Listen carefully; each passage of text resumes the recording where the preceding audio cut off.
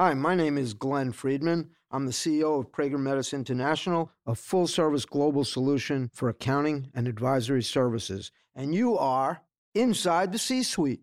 Today, we're joined with Chris Vignon. Chris is the CEO of Prager Metis Business Advisors, and I'm also joined by Steve Adubato, our leadership and communications coach.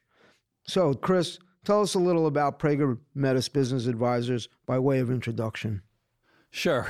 Glad to be here today, Glenn. Thank you. So we are a full suite of tax and business solutions for businesses of all sizes. Our clients include startups up to Fortune 500 companies.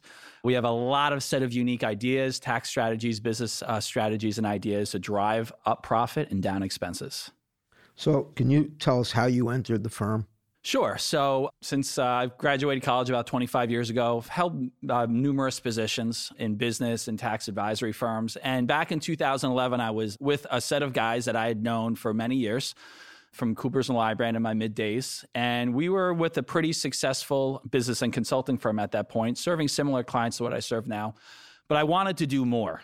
And the problem is they wouldn't let me do more. And in 2011, I made a decision to leave that firm. One of the things I wanted to do is, when I looked around in business, I realized how important relationships are and that I was not going to be able to maximize the amount of money I would eventually want to make or maximize my success in business without having really strong relationships. And I asked that at that time with the partners. I said, listen, I want to build my own business. And they said, Chris, you're doing a great job. Just work away, bill your time out, and make us as much money as possible. So I left that firm.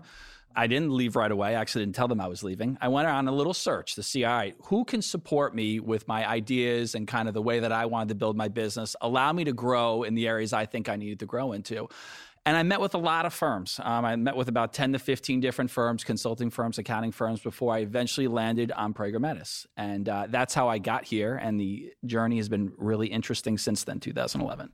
But it didn't just start that way. It started in a much more traditional manner. Right. So I joined Prager Metis as a partner and relatively young partner. But when I started with Prager Metis, I started as head of their advisory practice. I brought in a specific set of ideas and tax strategies there. And I did that for about 2 years. And part of my business is to work with all the other Prager partners to try to maximize their clients' potential. Now, the difference in my business and what I do, what eventually led to some of the changes, is that when you think about my business, we are specialists. So if we were listening to a different podcast and they were talking about building trust and trusted advisor, and that's a term that we hear a lot in this industry.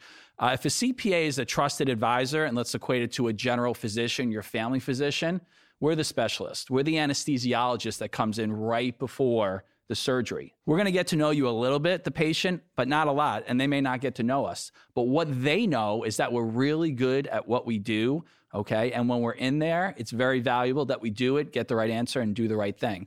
So that's what I joined Prager Metis as. We joined as a specialist, and we started to grow the team and bring more specialists in over time, which is not unusual for a CPA firm. You know, CPA firms, as they grow, they go away from being generalists and focus more on being specialists. So I had a team of specialists in kind of the traditional CPA format that larger firms were building into. Hey, Glenn, if I can just, I'm curious about this. Because you've taken in a lot of individual entrepreneurs and some other firms, right, over the years? Yep. How challenging, Chris, when you came in to connect, to integrate, that great word like integration, how challenging was that? Because you got different cultures, right? Right. Yeah. Listen, I joined Prager Metis because I love the people. I mean, after spending some time with Glenn and David, I decided I wanted to be there, but I knew it wasn't going to be easy. I was joining your traditional CPA firm, which was different than what I was, doing for many, many years. And it was a challenge at first to get people to adopt the idea. Oh. Okay. What does that mean?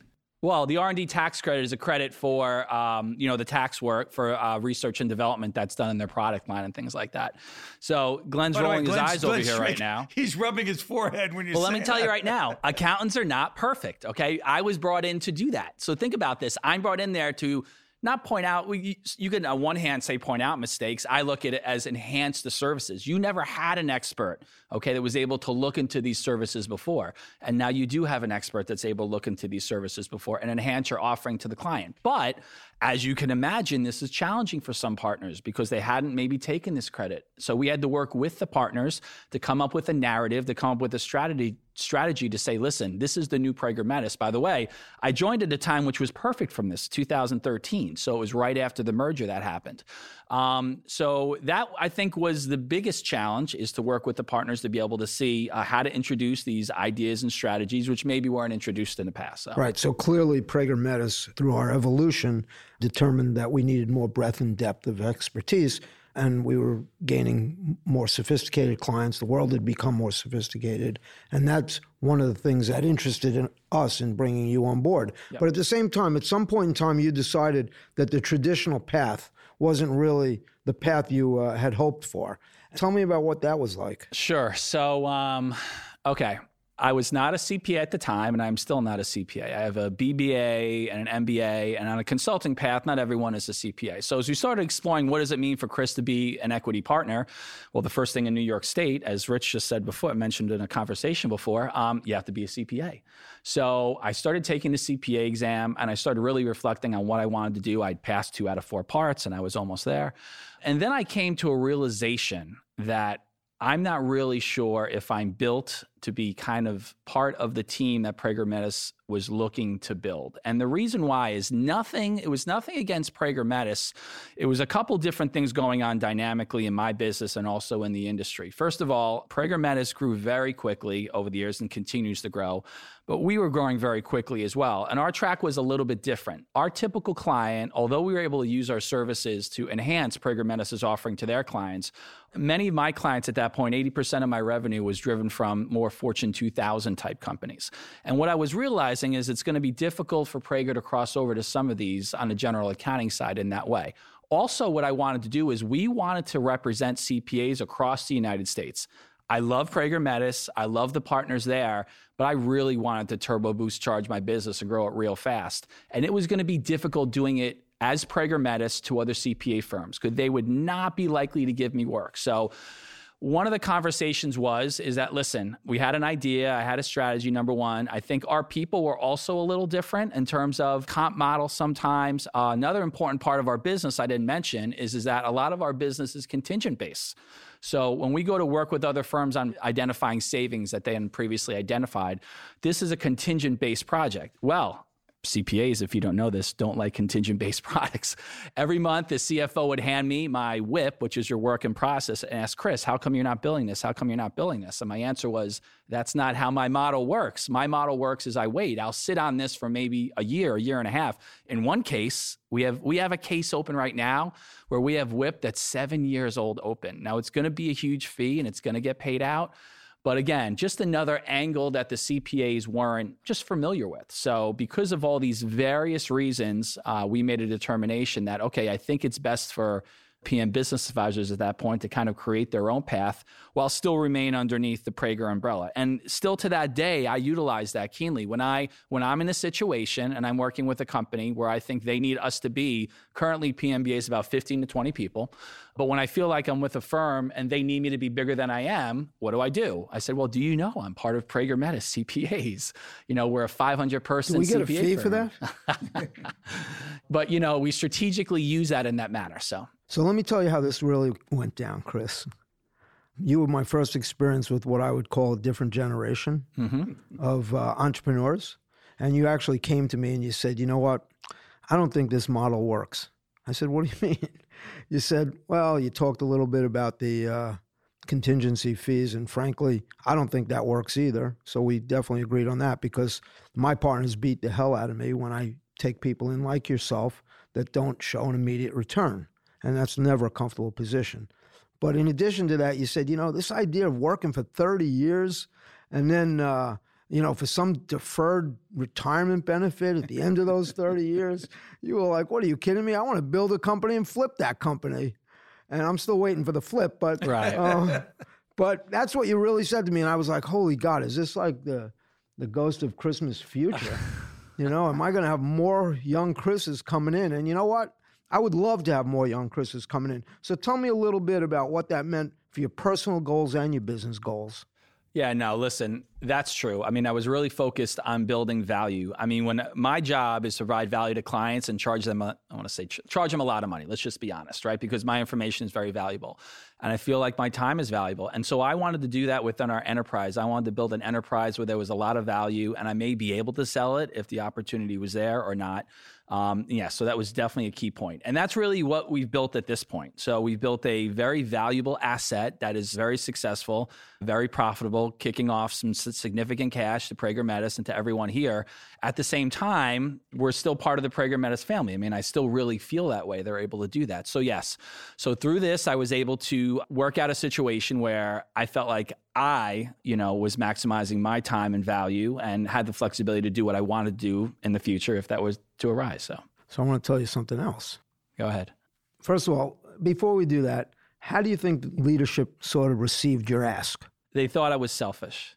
A lot of partners thought I was selfish. They thought I was in this for... This podcast is pretty candid. I got to tell you. Yeah. You're putting it all out there. I'm not lying. They did think you were selfish. Yeah. There was a lot of anger at you. Right. Thrown at you. Yep. But at the same time, after speaking and talking, and because we did have a relationship and what goodwill I still had left in the firm, I was able to calm heads down. But in all seriousness, you decided to do this. And to make people feel more comfortable, you went all in. Mm-hmm. You did something that other people aren't willing to do. You basically gave up a guaranteed comp program and became a partner in this endeavor that you wanted to build. And you put it all on the line. Isn't that true? Yeah. I mean, I took no salary. So I said, listen, guys, I'm going to make this work. It's going to be incredibly successful, and I'm willing to put 100% on it. Obviously, there was a little bit of funding that went in the beginning, but not to me, just to the business.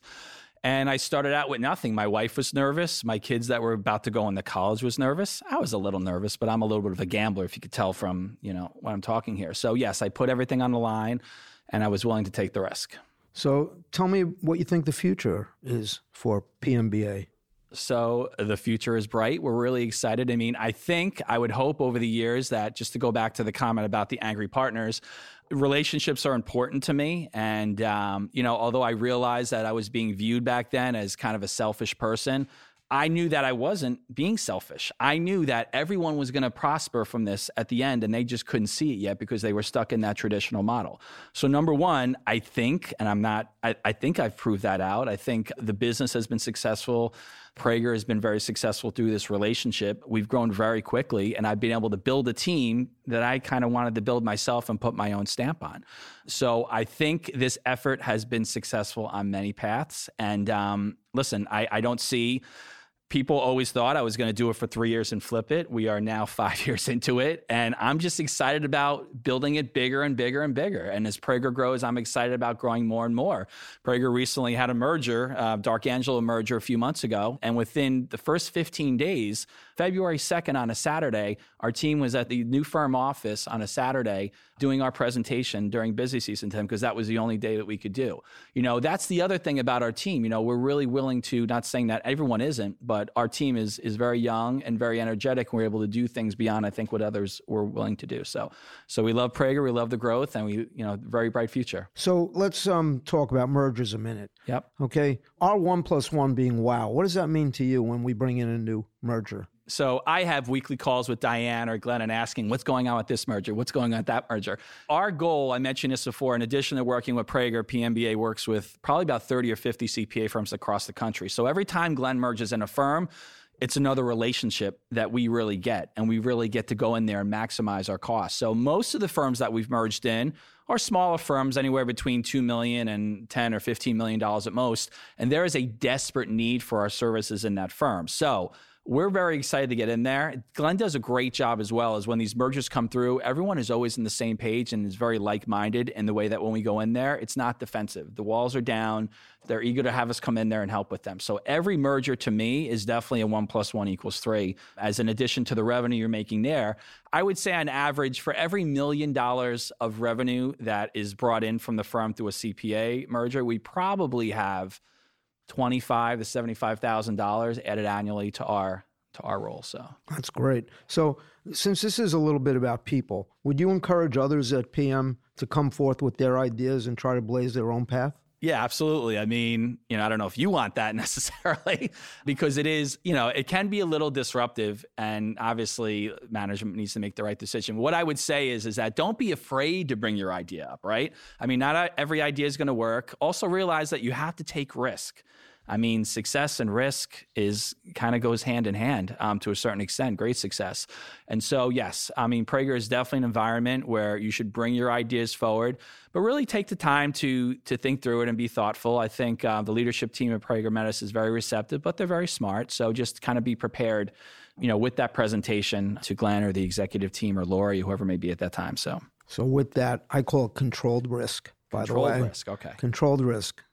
Right, study it, look at it, make a smart, informed decision.